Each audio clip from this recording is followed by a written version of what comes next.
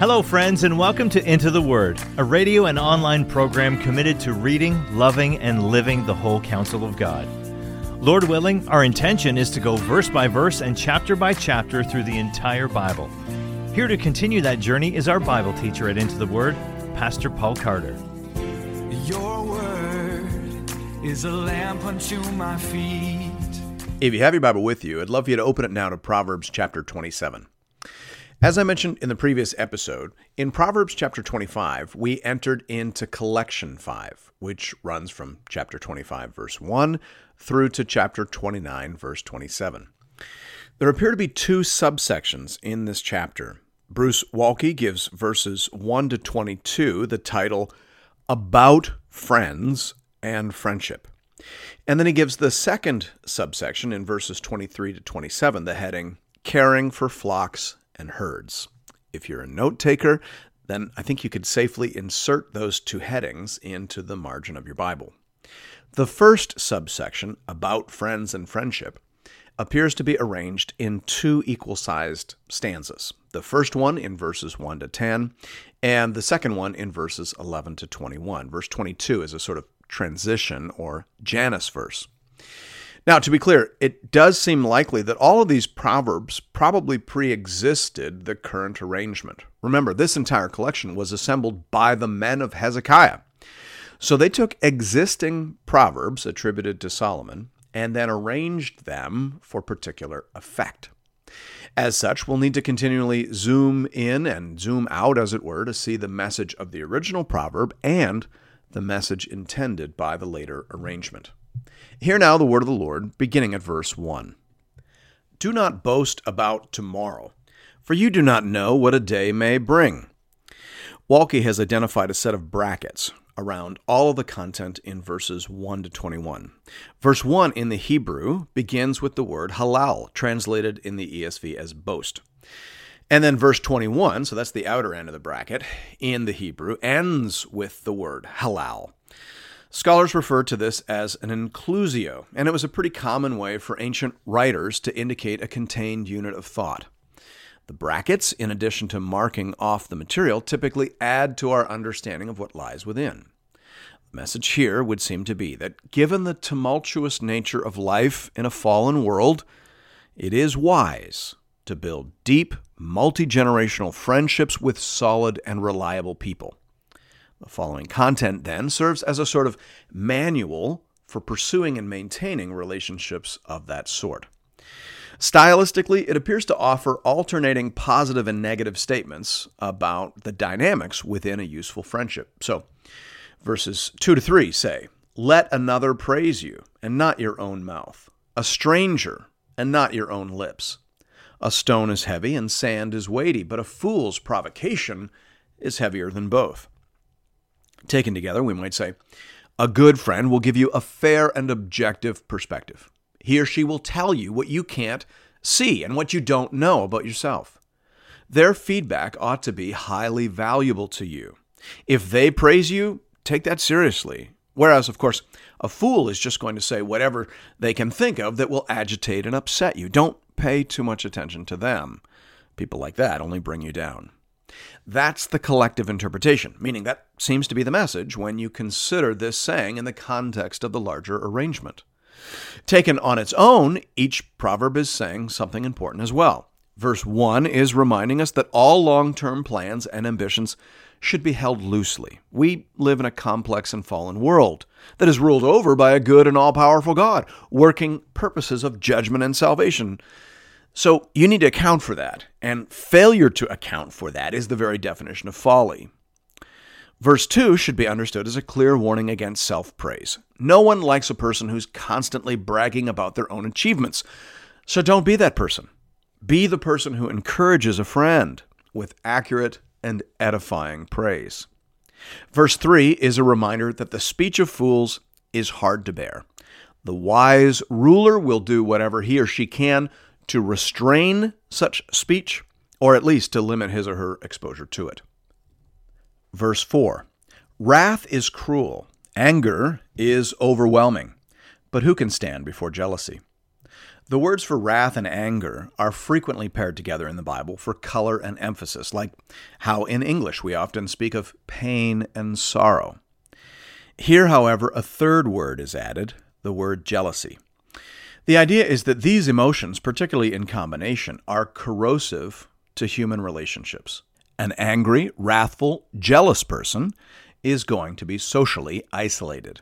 Verses 5 and 6 appear to go together. Better is open rebuke than hidden love. Faithful are the wounds of a friend. Profuse are the kisses of an enemy. So whereas wrath, anger, and jealousy are corrosive to human relationships, honesty, transparency, and frankness contribute to robust friendship. When a friend tells you something hard, you should listen. His kick in the pants is worth far more than the deceitful embrace of an enemy. Now, of course, this isn't a license to overshare or to constantly criticize. It's simply saying that friendship is built on honesty. Real friends tell the hard truths when required. A good friend tells you when your fly is open. A good friend tells you when you have a piece of broccoli in your teeth. A good friend tells you when you may have a drinking problem. A good friend tells you when you need to stop watching cable news. A good friend tells you when you need to put your phone down and go for a walk outside. Real friendship thrives on loving frankness. That's the kind of friendship we need in a complex and difficult world. Verses 7 and 8 seem to go together. One who is full loathes honey, but to one who is hungry, everything bitter is sweet. Like a bird that strays from its nest is a man who strays from his home. Now, taken on its own, verse 7 seems to be saying that hunger is the best sauce, to quote Charles Nordhoff in Men Against the Sea. I have a plaque with that saying emblazoned on it in my kitchen. When combined with verse 8, as it is here, the more collective sense would seem to be that when we gratify our appetites with the wrong things, we may come to have disdain for the right things. People who indulge in pornography, for example, may find themselves uninterested in actual sex with their spouse. On the flip side, if you develop self-control with respect to pornography, you may find yourself attracted to your spouse and fully satisfied with the pleasures of marital sex. Zooming out even further and remembering the overall theme for this section, we might say that in a world like this one, a deep, disciplined, and devoted relationship with one's spouse is the most important friendship of all. Amen to that. Verses 9 and 10 seem to be a pair. Oil and perfume make the heart glad, and the sweetness of a friend comes from his earnest counsel.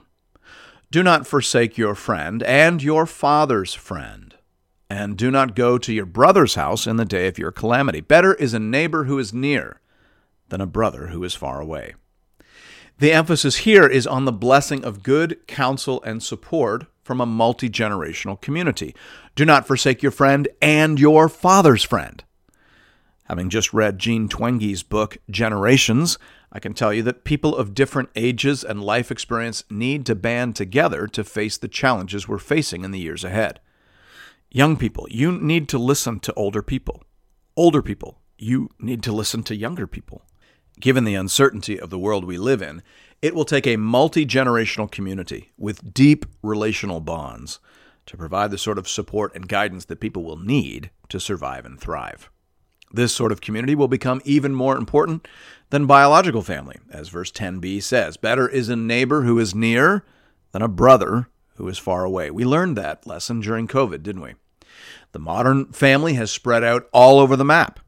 All right, well, when crisis hits, it's going to be the deacons in your church bringing you soup, toilet paper, and antigen tests that help you weather the storm. Not your daughter who lives 4 states away.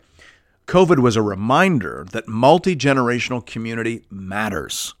And I suspect the future will favor those who took that lesson to heart.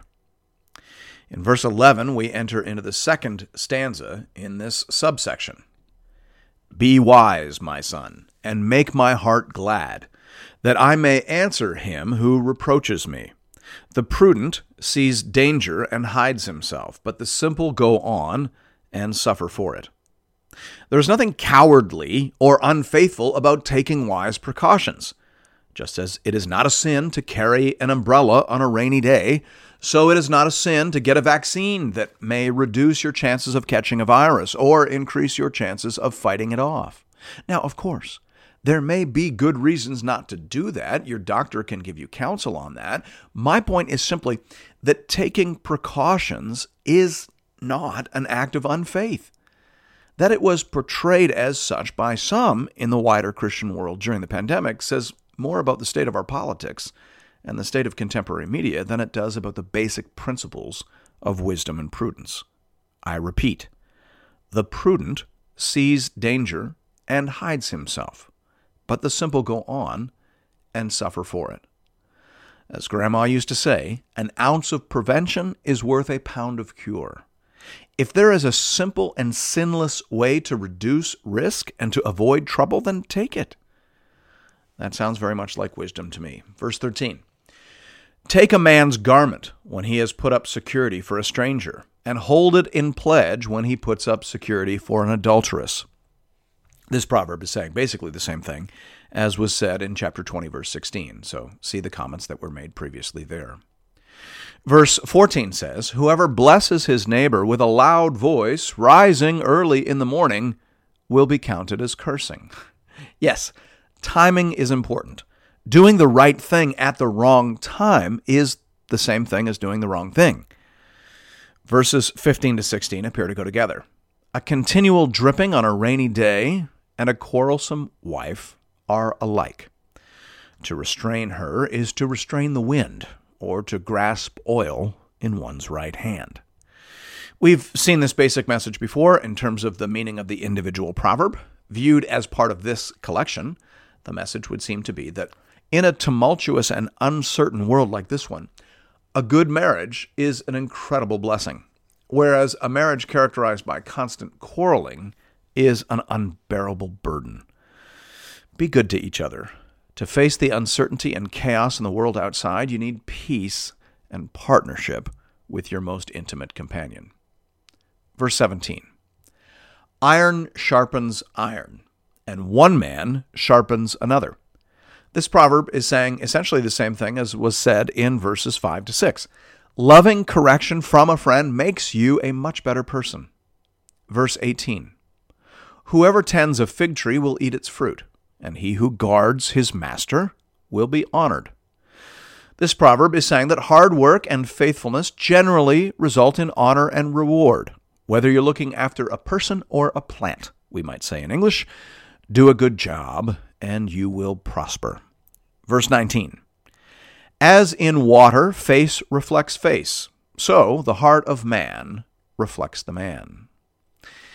As a man is in his heart, so he is. That's the basic idea here. The inner thought life of a person is who that person really is, not their outer appearance and not necessarily what they say. D.L. Moody said once, character is who you are in the dark. And that comes very close to the imagery being used here.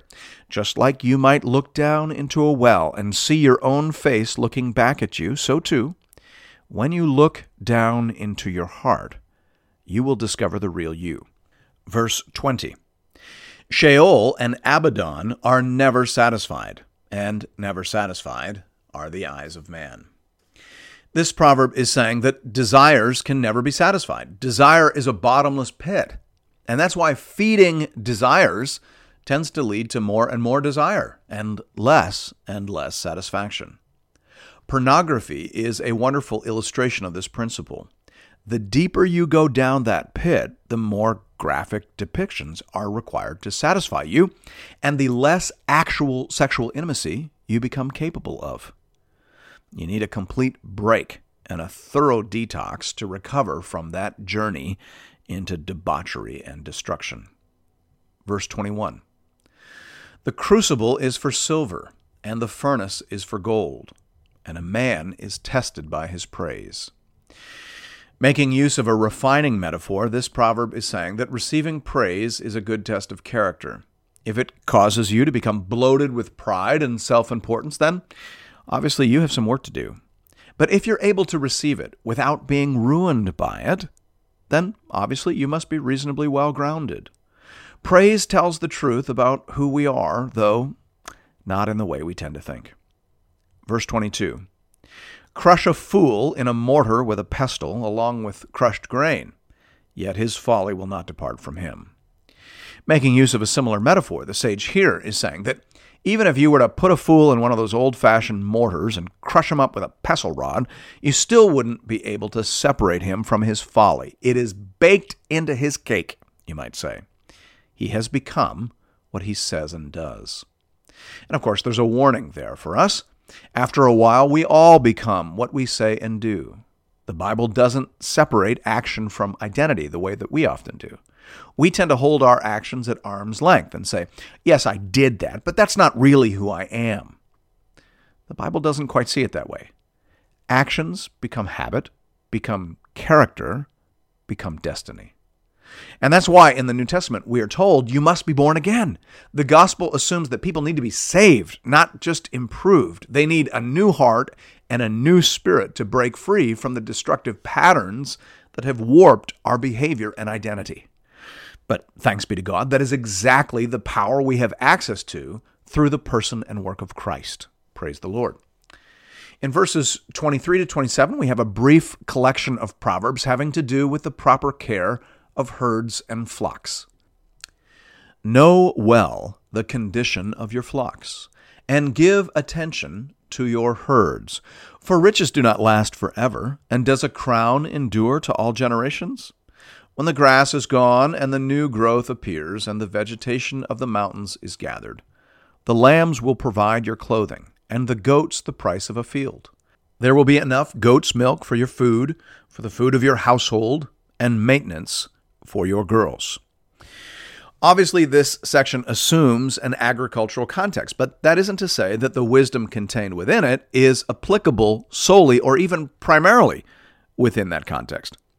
The Bible often embeds wisdom and law in a particular context, and then assumes that we have the ability to extract the principle and reapply it somewhere else. So, for example, the Apostle Paul cites Deuteronomy 25:4 in 1 Corinthians 9:9-10. He says, "For it is written in the law of Moses, you shall not muzzle an ox when it treads out the grain." He goes on to say, is it for oxen that God is concerned? Does he not speak certainly for our sake? It was written for our sake, because the plowman should plow in hope, and the thresher thresh in hope of sharing in the crop. So Paul cites a law about allowing oxen to eat while treading out grain as a way of arguing for the payment of gospel ministers. He extracts a principle. Workers work harder when they have a share of the product.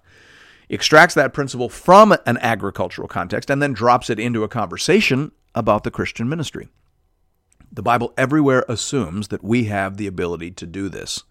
And the sages here are assuming that the young people, the young leaders making use of this catechism, are also able to do this. Remember, this book was originally packaged as a gift to the royal son, who was not literally a shepherd, but who was figuratively a shepherd. The word shepherd, of course, was a very common metaphor in that culture for the leader. So, yes, this paragraph at one level is about herding sheep, and yet it has a number of important leadership-level insights that are relevant to pastors, parents, business owners, and managers still today.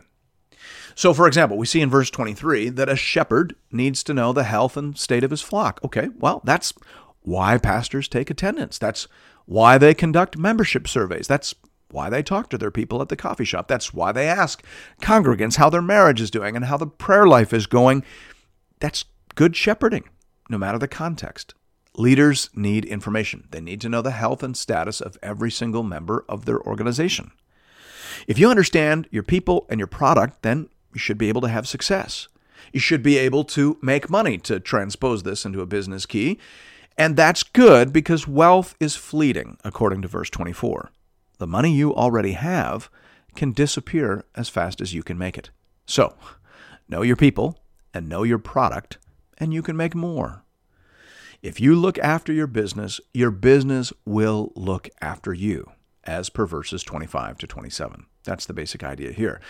And that's true for actual shepherds. And I think we would agree that it is true for pastors and for just about anyone engaged in any kind of business or leadership enterprise you can think of. Thanks be to God. And thank you for listening to another episode of Into the Word.